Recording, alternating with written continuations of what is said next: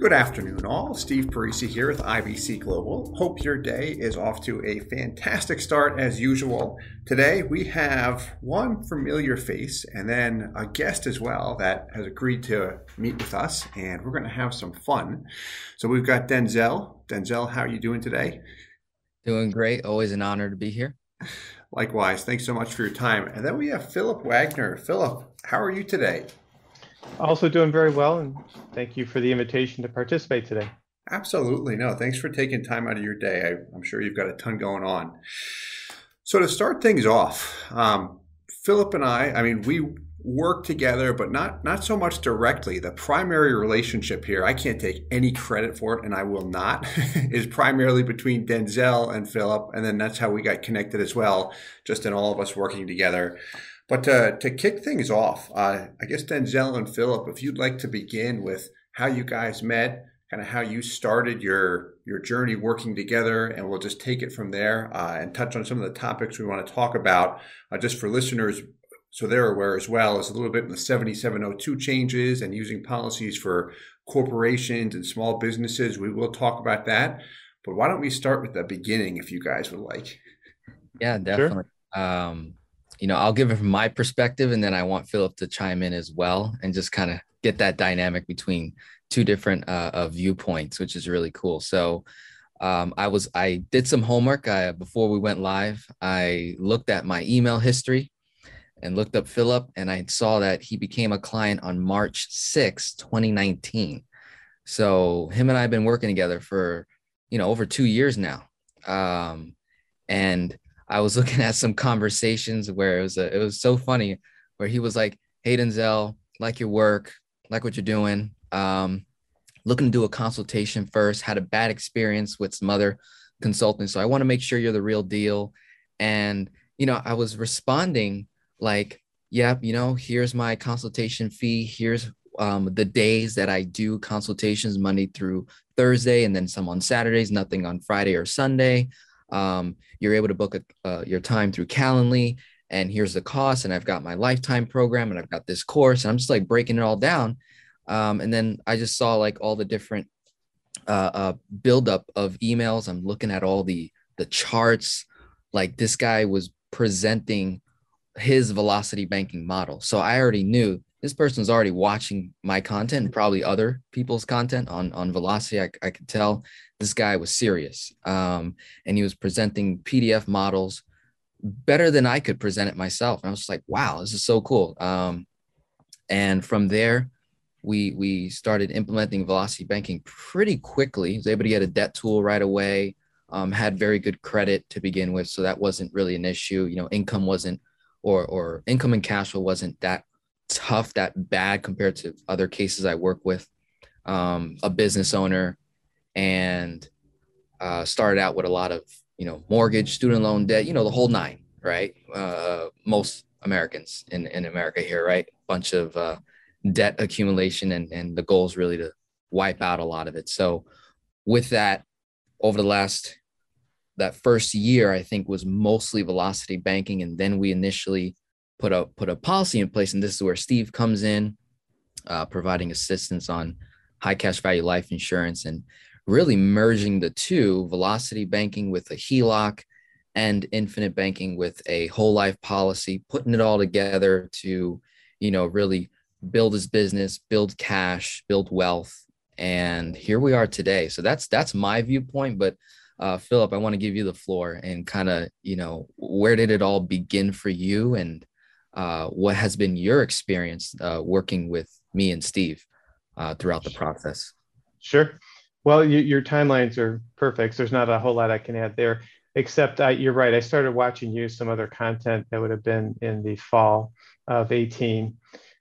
Started going through some things, and built my first velocity banking model in February of 19. And then, I'm one who likes to research or study, and then that's what I eventually presented to you. And I think it'll help here. And, that's really it. It's gone well. We spent about a year, I remember, and it was primarily focused on the velocity banking. For me, it was more about managing the debt and increasing cash flow, which has worked out very well. And then I think Denzel was about a year After that process, I started looking at some of Nelson Nash's work. You and I started talking, and read a book from Nelson Nash and team, and then reached out to you and said, "Is there a next step? I'm starting to hear things."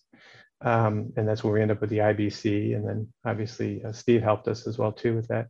So I'm a huge fan. I mean, of both pieces. It's actually literally been life changing for my life, my wife and me, and family. And I think that the thing that was the hardest is untangling or unraveling some mindsets that, I think we're all indoctrinated for whatever reason. Sometimes it's commercially, and really peeling those layers back, and looking at things openly. So again, I'm a fan and happy to talk about that today, and then a couple questions on where we are in the journey. Gotcha. Take it away, my friend. Yeah, so I think a great place to start, because now we're in August 27, 2021, as we're recording this video here, this collaboration. And so we're at a point where, Philip, you now are you're approaching your second year, correct? In the policy. Actually, in my second year, in April was the anniversary. Yes. Right. April of 2021 was Correct. marks your second year. So we're now going to be approaching preparing to max fund our policy for the third year. And we get this news that the section 7702 new MEC laws, we're hearing new terminology, the whole industry, the whole IRS regulation rules are shifting and changing, which brings up the question, okay, is my current policy still effective, or do I need to make a change to go with the new updates? And for those that are watching that have high cash value life insurance policies in place, and you're wondering the same question, okay, I got a policy back in 2015, back in 2010 or 2018 with, Guardian, Mass Mutual, New York Life, whatever it is, and these new MEC laws are coming out. The question becomes, okay, do I have the option? Is it a possibility to change some of the rules in my existing policy contract to maybe improve the cash value performance, and looking at the pros and cons to that and keeping it, transparent all the way through, or stick to where we're at, and really why does that make sense? So this is where, Steve comes in, because he loves this stuff, and, we'll geek out over it. I geek out over it. I'm sure Philip does as well. He's been consuming a lot of content. So I think that's a good place to start. If I have a whole life policy that's designed for high cash value, which Philip does, I do, Steve, and many of our viewers watching, does it make sense to stay with the guarantees, which are higher now, 4%, or what would be the process to move to the new MEC laws where the guarantees do drop, but the MEC limit goes up? Mm-hmm. Good question. So should I change? So that question there first, or can I change? And the answer is yes, you can change from an old product to a new product. There's some stipulations though. The new IRS law was passed, really effective beginning 2021. So if an individual has purchased a new policy and the issue date was 2021, they will have the option or opportunity to update that policy to comply with the new 7702 limits, which is exactly what you just mentioned, lower guarantees, but higher MEC limits. And I can touch on the lower guarantees as well, because a big change that has occurred, just as I look at everything, different companies and such, is since the 1980s, most whole life insurance products with most companies have had a guaranteed rate of 4%, which means the MEC limits with almost all companies have been identical. Not to the penny, but very close, meaning for a 50-year-old male, $2 million will give him about $100,000 in a clean MEC limit, a little bit more, based off a 4% guaranteed rate. Now, why I mention that is companies having the option to select different guaranteed interest rates, that actually has an impact on the MEC limit as well. So now, as an agent or a consumer, someone who's used to shopping different products with different companies, you could see the same death benefit and the same MEC limit across the board. Now, as companies have the right to choose different rates, we've got to have that awareness, do a little bit more digging to make sure it's truly an apples to apples comparison when I'm shopping different products and different companies. But that's on the guaranteed rates. It's a bit technical. We can get into that. Let me ask first, any questions on that piece or anything you'd like me to kind of expand on it before I just keep talking? No, I don't have any now. I'm good. Gotcha. So as far as if you have an old contract with a guaranteed rate of 4%, being able to update that to a new contract with higher MEC limits but lower guarantees, the answer is yes, if you purchased a policy in 2021. If you purchased a policy prior to 2021, say it's like 2015, 2018, 2019, like you mentioned earlier, Denzel, and you said, hey, I do in fact like the new one more because it gives me more MEC space perhaps. I can pound more money into a policy based on the maximum amount of life insurance I can obtain. In a case like that, an option would be to consider a 1035 exchange, which there's pros and cons to that because we're starting a new policy. Some of these new products have higher fees, lower guarantees. So it's an option, but like any option, I want to see the pros and cons. This way I can make an informed decision and make sure that it benefits me short-term and or long-term. So that's something I'll mention whenever we look at a 1035 exchange or any type of policy adjustment. So questions at all on that piece or any comments you guys want to chime in there? I would say touch on the 1035 exchange because in this particular situation with Philip, he got his policy in 2019 or 2020, was it? 2020, yeah. 2020, right. And that was April. So he would be in that position where, well, it's not a simple change. It's more of a brand new policy via 1035 exchange, but within the same company. So how does that look like in terms of cost when you look at the internal cost, the fact that, he's older. So the older we get, the more insurance, the cost is, does that make, is it worth going through that, say, trouble or hassle for the potential, maybe not guarantee, but the potential to be putting in, X more amount of dollars for, the hopes that'll, perform better, so to speak. I gotcha. Yeah, definitely. So let me start here, actually. So Phil, I've got a question for you. What is your policy, the current death benefit on that policy? I have it here, but I think it's about 760,000. Ballpark's fine. Yeah. So call it 760. And when you took that out, was it 52? No, I was 55. 55. Gotcha. So at 55, you took that out. And the MEC limit on that then, was that a little over $40,000?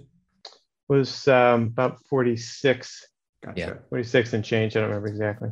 Gotcha. So this will actually be a good exercise for us to go through and everyone listening to kind of see exactly the changes on this.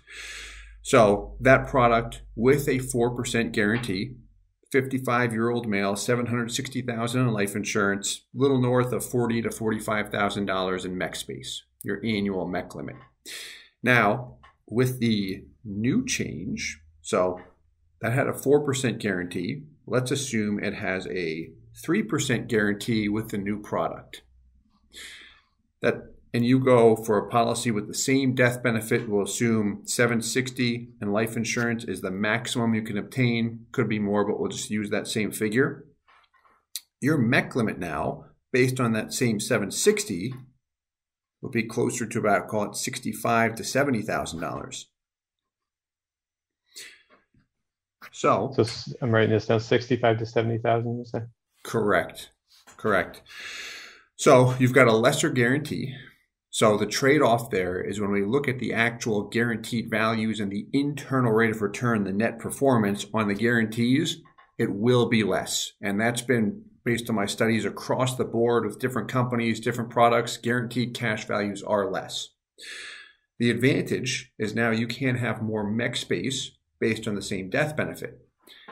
But here's the key on this, is there's always two limits to be aware of. We have the IRS limits, which is that MEC limit. Right? So for simplicity, let's say with a new product, you'd have a MEC limit of $70,000 per year, what you could pay in.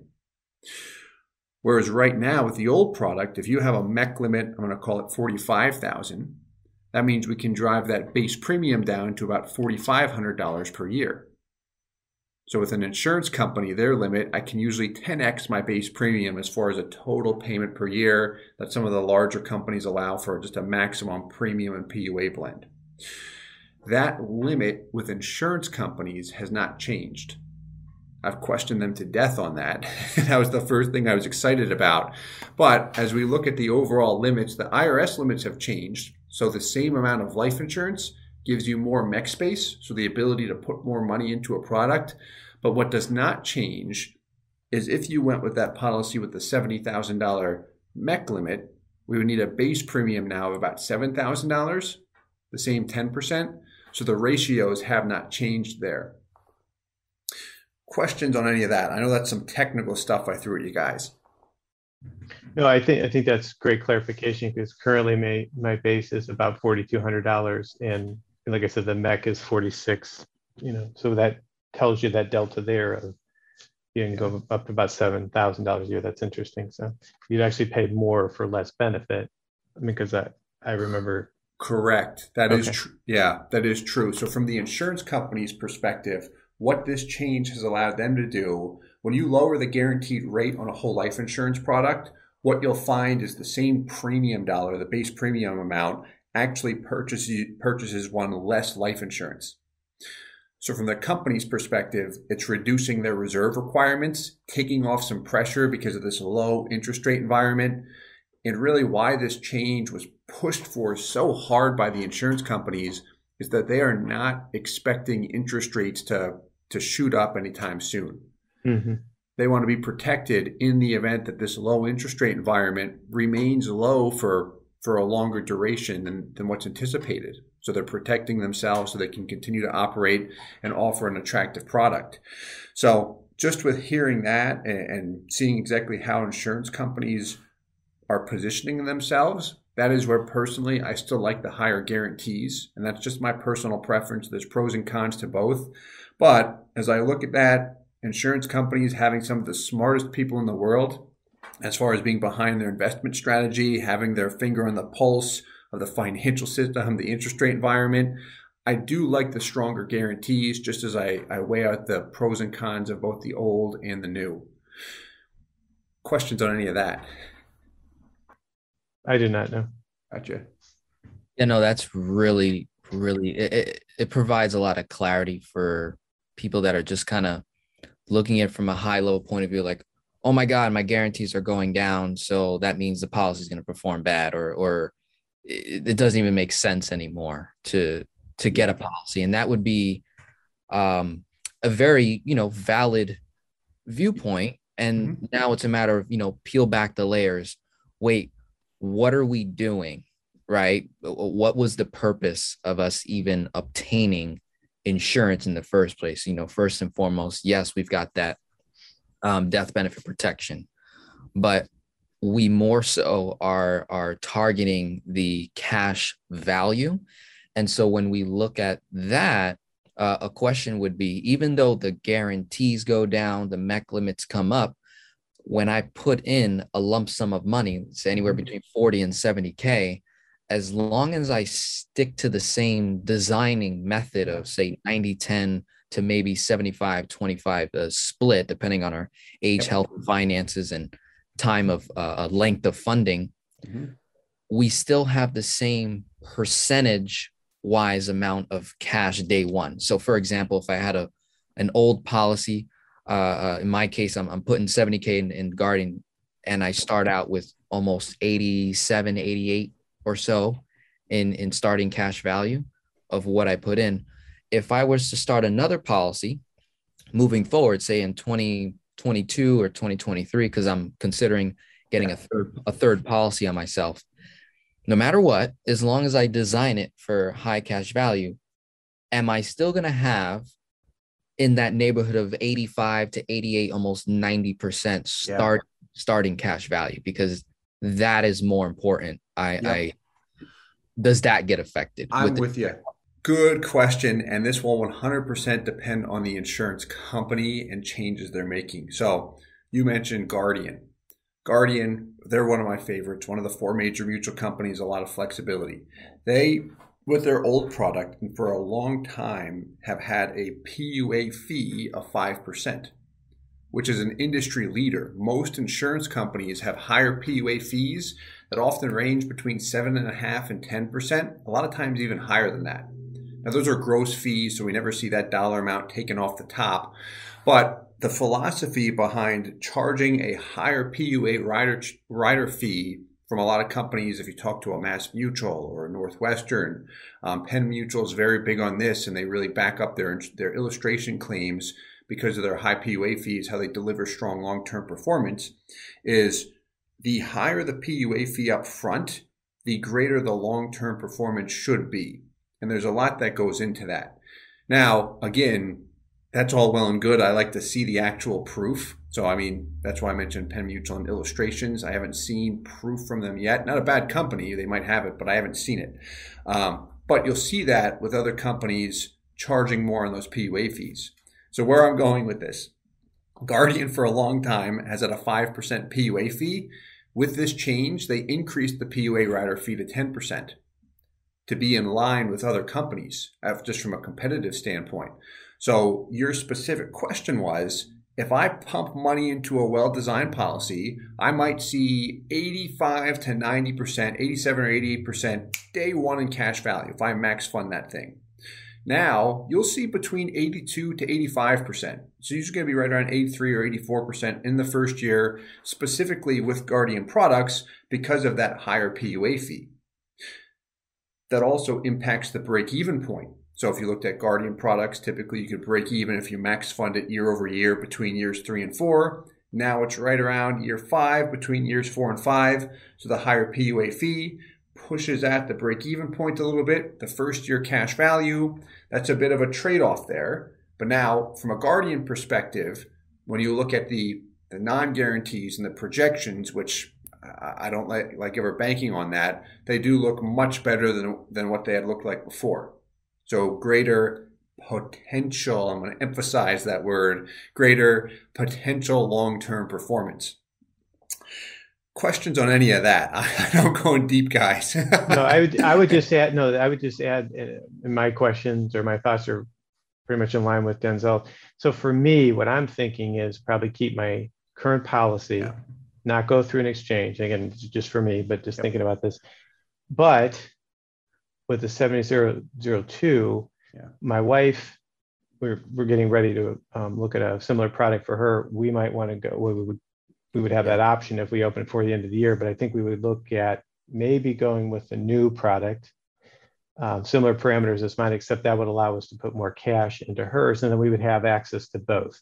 Correct. You'd have my current and then hers, and they would be the trend about 1.5 to 2 years separate from their start date. So gotcha. Very nice. Yeah, and I'll add this. I mean, with the new product, everything I've seen with the major mutual companies, their overall investment philosophy and what they're doing, they're not bad by any means. Like, they did everything that they could in their power, and this is from what I've observed, especially what I've seen from Mass Mutual and Guardian, not to take more for themselves as a company, but really to give it back to the consumer across the board. With the guarantees like Mass, they filed all of their different products at different guaranteed rates, which is going to be a blast for agents trying to figure out the MEC limit calculations and how that works and comparing it to different companies.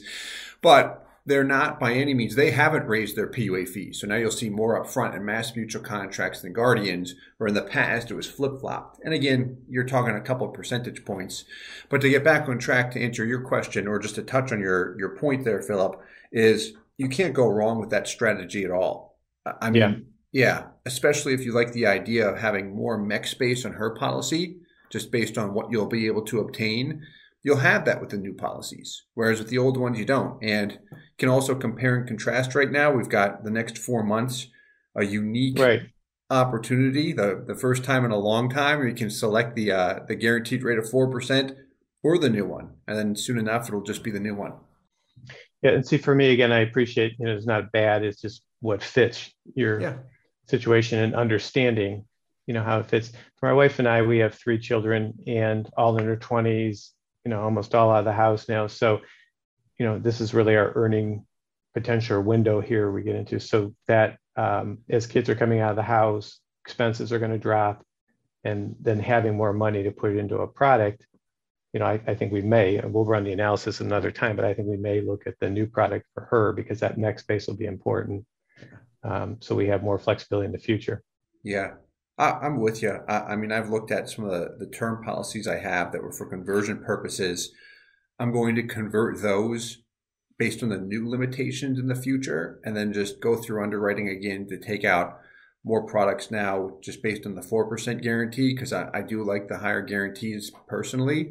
But I mean, I'm going to be taking out policies based on the new limitations because it still works. I mean, the end of the day, like I'll always state that a well-designed whole life policy, meaning minimum premium, minimum expenses, maximum cash value, with the four major mutuals, will likely deliver somewhere between that 3 to 5% net internal rate of return after all of the expenses. And that's going to be the same thing. The guarantees are not quite as attractive. I might see an IRR of around 2% or so, 2 to 2.25 net, versus the old one. I might see 2.5 to 3.25 net. So I mean, that's a difference in the guarantees. But when you look at the fact that most of these companies have operated in a non-guaranteed interest rate environment or expense environment, they're still going to deliver. Yeah, yeah.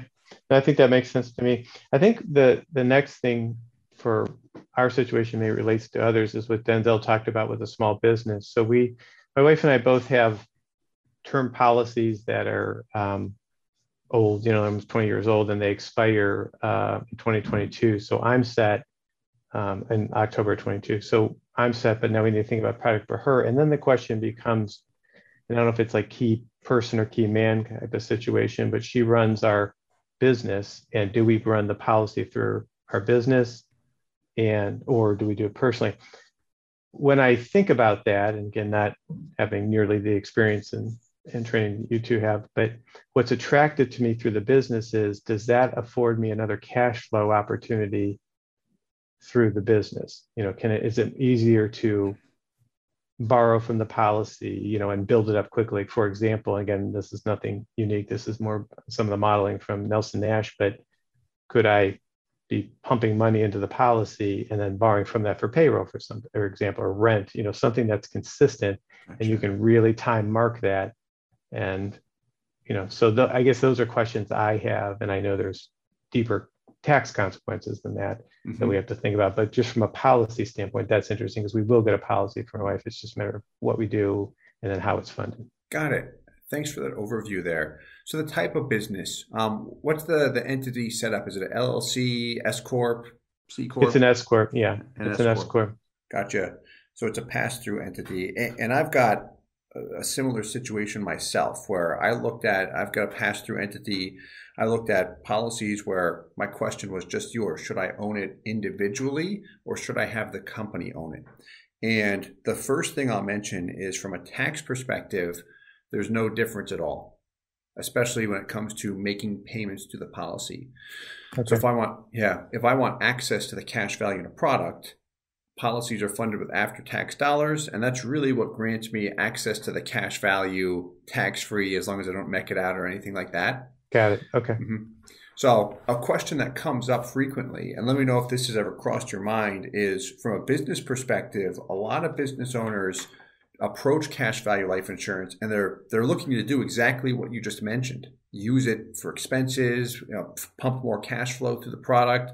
But then they also question, hey, can I deduct the premium and PUA payments as well as a business expense because it is an insurance product?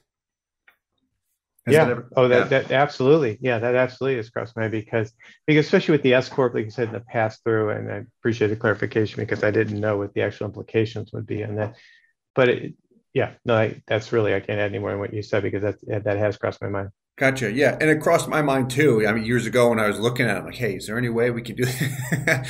But no, I wish. I mean, I could leave it at that. But at the end of the day, no. So I cannot deduct the premium payments. There are times with a C corporation, you do have the ability to deduct a percentage of the premium payment, but it often is excluded to the base premium piece. Additional PUAs, they don't allow that. When I say they, the IRS, if they catch on to that, it's going to be caught pretty fast, and that's going to just cause a whole mess of problems. The short answer is no. I cannot deduct the premium payments and then still access the cash value 100% tax free. What was kind of put in place with life insurance products that a lot of doctors' offices used to do this, they don't do it that much anymore, are 412 and 419 plans. And really what that is, that's a qualified plan that involves whole life insurance, cash value life insurance, and typically an annuity.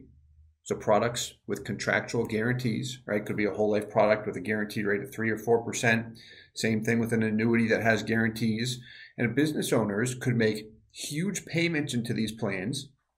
It would all be tax deductible, but it is technically a qualified plan. Originally, people would say, hey, it's life insurance. I can get in there now and access it tax-free. That was shut down really quick, as you could imagine. So it's a qualified plan at the end of the day, just with life insurance in there. We don't see them use that much at all, just because it ruins what everyone wants with the product, which is access to that cash value anytime they want. Do you know if you did a qualified plan like that, is it annuitized then? So is that using pre-tax dollars for the individual? Correct. So all payments are pre-tax dollars. Yeah. Okay. See, there's an advantage there. At least that's going to insulate you from your federal and state in most cases. If you have state tax, that'll be okay. Yeah. The immediate relief there. Yeah. So, yeah. It can make sense. I mean, everyone's different, and I've heard, and you've probably heard this frequently, just in your years of researching, especially cash value life insurance, that there's a lot of negativity directed toward 401ks or any type of qualified accounts because you can't access your money. Like for me, I won't be able to access it for another 30 years. Denzel would have to wait almost 35. Yeah, longer than he's been around. Not me anymore. I keep getting older. But you tie the money up for a long period of time. Very limited access, and when you eventually access that money, who knows where tax brackets will be, right? They'll probably be higher. I won't have as many deductions. So a lot of times people end up paying more tax when they take money from 401ks and qualified accounts. And as a result, especially a lot of people that are pro whole life insurance will beat up those qualified accounts and say, don't do that because of everything I just mentioned. And I get it, but at the same time, to the point you mentioned about 2 to 3 minutes ago, is it does give you some immediate relief with being able to deduct some payments. Like everything has a place, in my opinion. I don't like to just discount one product because there's one bad thing about it. A lot of people have done very well with their 401ks and their qualified accounts. And then they layer that with cash value life insurance, which is their tax-free bucket, and then their taxable investments, their real estate, whatever it might be. It's really allowing everything to work together. The successful people that I work with or that I see in general, they are doing that. They're not just one thing's the solution and that's it. I mean, you can do all right, but yeah. Well, I think it's like we said too, like if you ask me why, I would look at a qualified retirement plan like that. Sheltering income is going to become more important, or at least that the tax burden, federal and state, for me, because I'm losing deductions, or I've lost deductions now with children. So I'm going to pay it one way or the other. I'd rather pay it to myself in some form of deferred compensation that I can later, tap into. And some of those plans, as you know, you can't borrow, or half of them typically up to about $100,000. So it's not a whole lot of money, but it is something. You can pay for a wedding, pay that back, or buy a car through it, pay it back if it makes sense. Yeah. So I think you're right. It just depends on the application. Correct. Yeah. That becomes very interesting. And I just wanted to add a little, not necessarily backing up those qualified plans, but realizing there's a place for it for sure. And I think where something like that would make sense is like in a situation where, say you, Philip, the older we get, the more income becomes more important because we're going to be, say, working less. So depending on where a person is at in their accumulation point of, your working years, golden years, retirement years, I think what I find pretty interesting is these unique strategies that I look at online for people who have amassed a lot of income, a lot of wealth via capital gains, and they're considering maybe selling a large sum of assets. For example, let's say I bought crypto, Bitcoin when it first came out, and now I've got $1-2 million worth that I want to be able to, say, sell and maybe use for my business or whatever the case may be. One person I follow, his name's Mark J. Kohler. You guys might be familiar with him. Great YouTube channel. He put out a video about, how to basically pay zero in taxes on you when you sell your crypto. And I think this could apply to other asset classes as well. And he had this whole entire structure where, in summary, it's involving you selling the asset. You're going to have a tax implication. And to basically wipe that out, we're going to start a charitable remainder trust, which then that trust purchases a whole life insurance policy. So you get that, this is where, I would assume IBC could come into place depending on how that policy is designed. He called it an ILIT, irrevocable life insurance trust, which then the money from there gets pulled out to then purchase an annuity to some degree. And then that annuity now pays an income. And over a 5-year stretch, you can deduct through the CRT the capital gains tax on the $1 million that you sold in crypto. So it was like I found it to be a fascinating strategy, but I guess it would only make sense if you're in that position where you need to sell, and you're going to have a heavy tax implication today, and you want to reduce that. Well, then, okay, maybe some kind of qualified annuity with a mix of insurance, with a mix of, a trust, and putting it all together. Maybe that's a strategy. So I never like to, like you said, Steve, bash the other because, it's no access to cash and very little flexibility. And, you still got to pay taxes later. And we don't know if that later is going to be higher, but you got to weigh it, right? It's like, oh shoot, I got a 30% tax to deal with today. It's 300 grand of what I just sold of $1 million. That's a lot. Yeah. And if you're telling me I can reduce 300 grand over 5 years by throwing it into some kind of annuity and then take the hit later and not feel it as much, that might be something to consider, So I just wanted to throw that out. No, and from an end user standpoint, I would say too, I believe in some level of diversification. So, right. As great as I think the whole life policy is and infinite banking concept and how it all works, I still believe that there's, some aspect of diversification that helps as well too. Yeah, 100%. I'm with you there. What I definitely want to touch on, because I didn't do this in full detail, is more of pros and cons to having a business own the policy versus an individual. That way I don't just kind of... Let's dive into that. Yeah, I'm sorry. That would help me because we're at the point now, it's like we're going to add another policy. It's just a matter of old rules or old product, new product, but funding it. And what's important, just to give a little background, I guess, and for other business owners, like we started this business really effectively in January of 18, and we're getting to the point where you have almost all the debt off the company. So trying to decide, and my wife makes less than some of the employees that she has, but that's by design because we're, kind of the velocity banking model, like let's get the debt off as fast as we can. And we would have actually had it done if it weren't for COVID. But all that being equal, we're at the point, like, do we increase her salary at some point because soon we'll have all the initial debt, the startup debt off the company.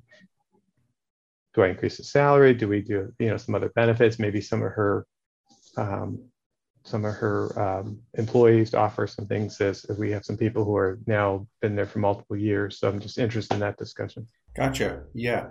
And what I can touch on for some of the technical aspects of if you actually have the policy owned have the business own it versus her owning it individually? Especially, so you've got some employees. How many employees do you have? She has about when it ebbs and flows because it depends, if there's a bit of a seasonal aspect. She's had as many as about 27. She probably has Gotcha. um, 17, 18 right now. There's really two who are full time, though. Everyone else is on a part-time schedule, 30 Got hours it. or less. Yeah, no, nice work on that. From a long-term perspective, so you started in 2018, so about 3 years ago, coming up on four. Does she have, or do you guys have any plans to sell it down the road? Have you ever discussed Well, that? Hmm. yeah, we have. That's a good question too. I would think that we would hold it for at least another 10 years and maybe longer. We thought about the legacy aspect of this too. Do we hand it off to the children or kind of move back into a more semi-owner occupied model and let somebody else run Gotcha. it? But yeah, there's I don't have a direct answer, but we've looked at all of that. There could be just a clean sell of it as well too. I gotcha. If it's worthwhile, yeah, then definitely would consider At it. least not for 10 years, I would say though, right now, if we sold and just sold it outright to somebody else. Got it. Got it. Okay. So, in terms of taking out a policy on your wife and electing ownership to be your wife as an individual or the company, if you have the company own the policy on her, you'll be able to fund it in the exact same manner. It can be funded through company money, company funds. The cash value will be an asset on the company's balance sheet. So it does increase the value of the business over time because view it as liquid cash in some respects. Cash value, we know how that works, very easy to access. You have life insurance, which you can designate the company as the beneficiary. So she's the sole owner. Do you guys own it together? We own it together. Yes. So if anything happened to her tomorrow, would that really cripple the business because she's operating it? Yes. Yeah, so now you've got that key man insurance aspect. If you said, hey, I'd still like this to move forward, but something just happened, I don't have time to manage the business. I've got my own full-time job, but I would like to see it continue to continue to move forward because that's what she wanted. She really enjoyed it, and I'd like to see that continue for her. In a case like that, the death benefit actually comes into play where you can use those proceeds to try and hire someone to continue to operate that. So you're going to find a seasoned CEO or operator. They're typically not cheap to come in and continue to run a business with their experience. But now you've got the life insurance, the actual death benefit piece, which most people say, I don't care about that when we set the policy up. That actually helps in a case like that from a business perspective. Questions or comments on that piece? No, that's a perfect set of questions. I really like to know, and I'm sure others would as well. Gotcha. So asset in the balance sheet, you've got the life insurance protection. Now, why I asked if you have any plans to sell the business down the road is if you do sell it, the cash value is an asset on the balance sheet. And this depends on what you guys want to do. You can sell it and actually have the business maintain ownership of that policy. Maybe she still wants to operate it to a degree. Maybe she doesn't. But if the life insurance is still on her, and the business still owns the policy and is still designated the beneficiary, then that death benefit flows back to the company who may be in someone else's hands down the road. Now, with that said, that's easy to exit, right? Before you sell it, you might say, well, we want to keep this policy, so let's transfer ownership to us. Just as husband and wife, where she owns it individually.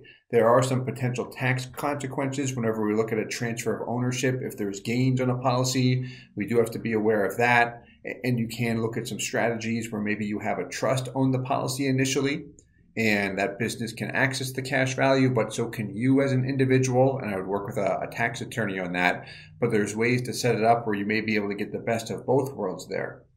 This way, if you do decide to sell, you're not kind of handcuffed where you say, okay, well, the company owns the policy. So if we transfer it, we can purchase the policy outright. We could have ownership transferred to us, but I'd be liable for the taxation on the gains, or I can buy the policy from the company. That's a strategy some people do. But it's not as simple as, hey, just transfer ownership to me and I'll just walk away with it. There's going to be some type of potential tax situation there. Okay. Which is not pleasant, where if you just own it as an individual, you don't have to worry about that at all. Right. Mm-hmm. And you can and you can still use the funds for the business if you decide to do so. Right. Mm-hmm. Yeah. It's interesting. Mm-hmm. Question. So Go ahead, just Denzel. for clarity, Steve, just so I understand, if I owned it individually, if I had a business, multiple employees, and I own policies on myself, Mm-hmm. and let's say the I have a partner, and that partner runs the organization, Yeah. and they pass away. If it was owned individually by them and they put the beneficiary as me because I'm the spouse, Mm-hmm. well, then I guess it's up to me to delegate those tax-free funds to not only cover, cost of burial and all of that and any debts that person may have accumulated, but then just the majority of the funds gets thrown right back into the business to find another CEO, Correct. find someone to help pick up the pieces in that Cor- sense. Correct. And typically in those situations, there is some type of trust, whether it's set up initially or down the road, that stipulates how and when those monies should be used. Got Because it. if it just gets thrown into the business, then you've got, the chances of human error or greed, not to say that that exists with any of you guys, but someone saying, hey, we've got this big pile of cash, maybe we should just keep it. Should we really go look for someone? Whereas if you have it spelled out in a trust, this money is purposed for A, B, and C. Option A is finding a new CEO because I want this business to continue. B and C, whatever you want. So that's often where we have some type of an agreement or trust drafted as well, really to make sure everything goes how it's supposed to go. And then you don't see some article in the newspaper saying, Joe ran away with the money over here because he could, because there's no protection. And that stuff does happen usually when there's no agreement or no protection there. Very Well, Steve, interesting. it sounds, if I summarize all this, and again, thinking about my situation as we've talked about, might just make more sense for my wife to own the policy outright, or we would own the policy outright and not intermingle that with the business, because we're coming to the point about maybe adjust her salary. I could probably be almost cost neutral. I could put that money, salary from the increased salary into the life insurance, and it would be a little cleaner because I don't know what's going to happen in the future. And with these kind of dollars we're talking about, I mean, if she had a similar policy as me, Roughly half a and million more. yeah, exactly. I was going to say, so the MEC limit would be significantly, the MEC limit would be higher. You could put more money in, so there's even more dollars there. Even in families, and I've dealt with people enough to know that when you get down to that kind of money, things could get really challenging if it's not spelled out. Yeah. What I would do, thanks for that info. What I would do from a simplicity standpoint, you can look at trusts and all that kind of stuff down the road, is you can take out a policy that is individually owned by her. She can access the cash value anytime. And if you want to use it for the business, you could just take loans for the business. You could also establish a business line of credit against the policy. And you can do that through a bank cash value collateral loan. And then on the bank, Oh, yeah, yeah. on the That's bank, interesting. So you could collateralize the policy, which I know you've talked about before, but you could do yeah, that with your business. Because that's the thing. It's the cash flow. I mean, obviously the policy is important, but it's cash flow because at least in our business, there's an ebb and a flow. yeah, And at times we have not a lot, we get extra cash for a few months, and then the leaner times are coming. But it's interesting, like where do you hold that? How do you do that? And that's why I've thought about life insurance and the really just another adaptation IBC. So okay, that's gotcha. interesting. Yeah, that's a nice option. So with those cash value collateral loans, you can take an individually owned policy, and when you apply for the loan, on that lender's paperwork, you do need to disclose, check off, is this an individual loan or is it a business loan? Which also makes it very easy to deduct the interest if it's for business purposes. Sure. But that policy, what I just want to emphasize is I do not need to have a business own the policy to establish that business line of credit against the policy. I can own it as an individual. Right. So that kind of gives you the best of both worlds in that respect. And those collateral loans, I don't want to sidetrack the conversation. They are easy. And right now, just where the interest rate environment is, what I'm seeing actually happen with policies in terms of net internal rates of return, those collateral loans still give individuals to have the positive spread where they actually see over time they're earning more in the policy than what they are borrowing against. Whereas a direct policy loan right now, when you look at the net numbers, does not really provide that. I mean, with the 7702 change based on the non-guarantees, you can kind of sort of slice it, but it's hypothetical versus the collateral loans, it's a sure bet. So, I mean, that's how I look at that. Yeah, I watched your content. I thought that was really interesting because, and I know you're always trying to present both sides of it, but it might make more sense to look at those collateralized loans right now because of the interest rate environment. Yeah. So, yeah. Mm-hmm. Big time. Yeah. Old products, definitely. Because, I mean, if you take like your Guardian product, for instance, has a 6% loan rate. If you take a Mass Mutual product like Denzel, the one you've got a 5% loan rate.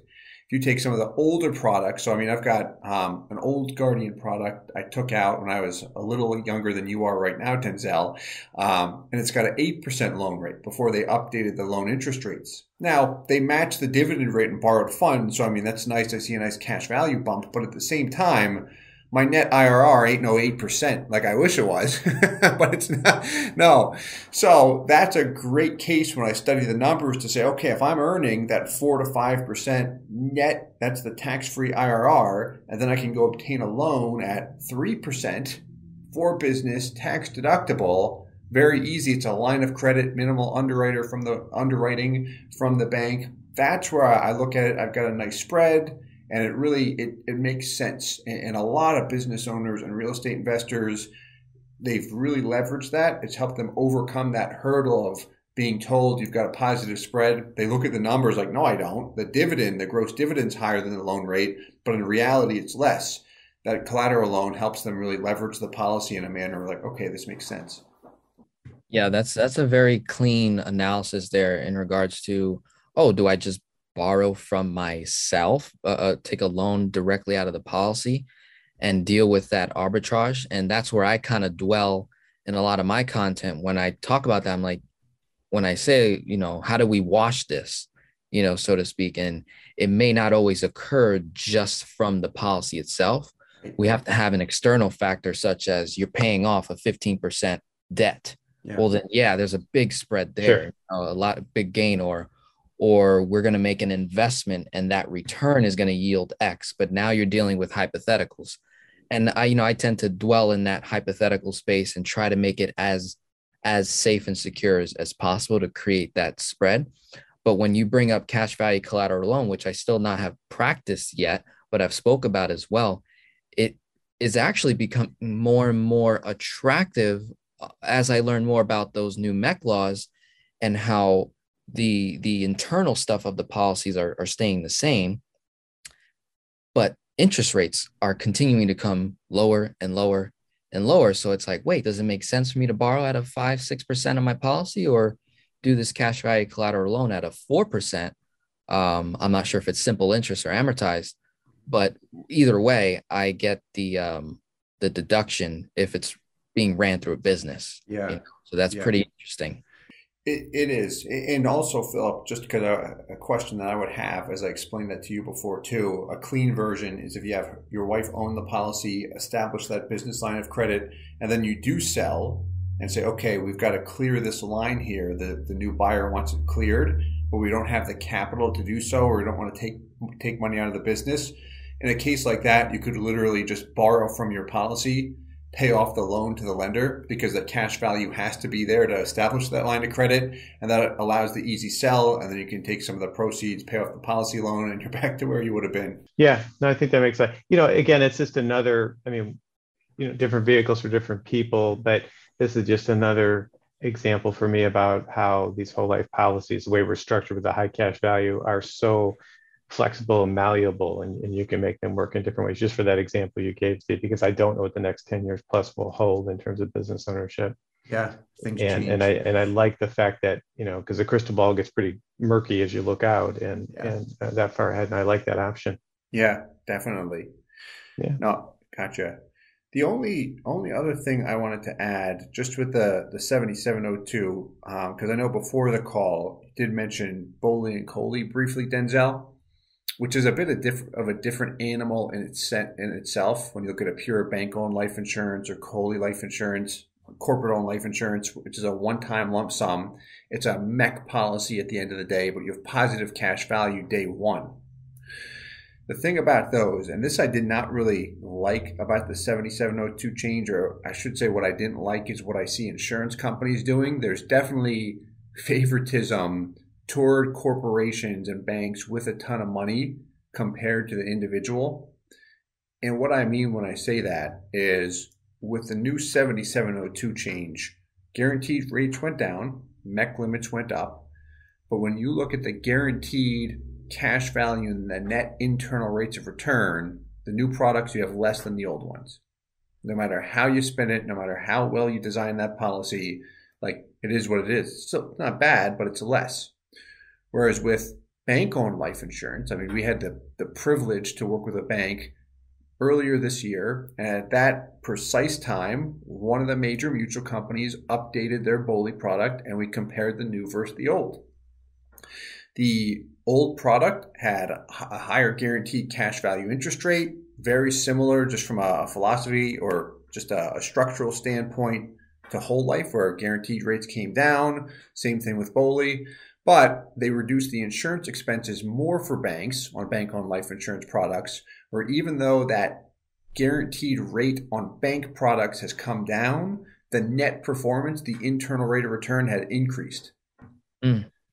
So they're not getting hit as hard on a cash value standpoint. The death benefit is substantially less. That's how they did it. They cut the insurance expenses more. But, you know, and the amount of lobbying that goes on, that's a big reason too. I mean, there's a reason banks have so much money in cash value life insurance.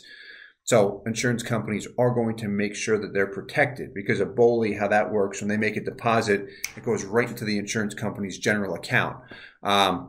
That's all a bit off topic of what we were talking about today, but it was on my mind. It's interesting to hear that kind of stuff where whole life insurance is great, but in this particular case with this change, like they made sure that they're going to keep one of the most profitable products alive for them with those BOLI and COLI sales because they're huge deposits. They didn't give up any consumer value there. It got enhanced from the cash value perspective. But anyway, sorry. Yeah, no, it's interesting. Yeah, it's interesting. That's really powerful because, you know, the viewer watching says, oh, wow, you know, it's the little guy, you know, takes a hit in a sense. But the way I look at it is I'm like, well, you know, in order for me to, if I have the desire to get to that level, if I wanted to start a bank myself, I've got to play the game. And we're in this game of money, and it's a game of doubles, right? How can I take $1,000, make it $2,000 and just keep doubling it? You know, it's, what is it? 9 doubles away from $1 million, right? And then I think another 10 or 15 doubles from $1 billion. So it's just a matter of taking your money and figuring out the best way to make $1 more than once, right? Use $1 more than once in your favor.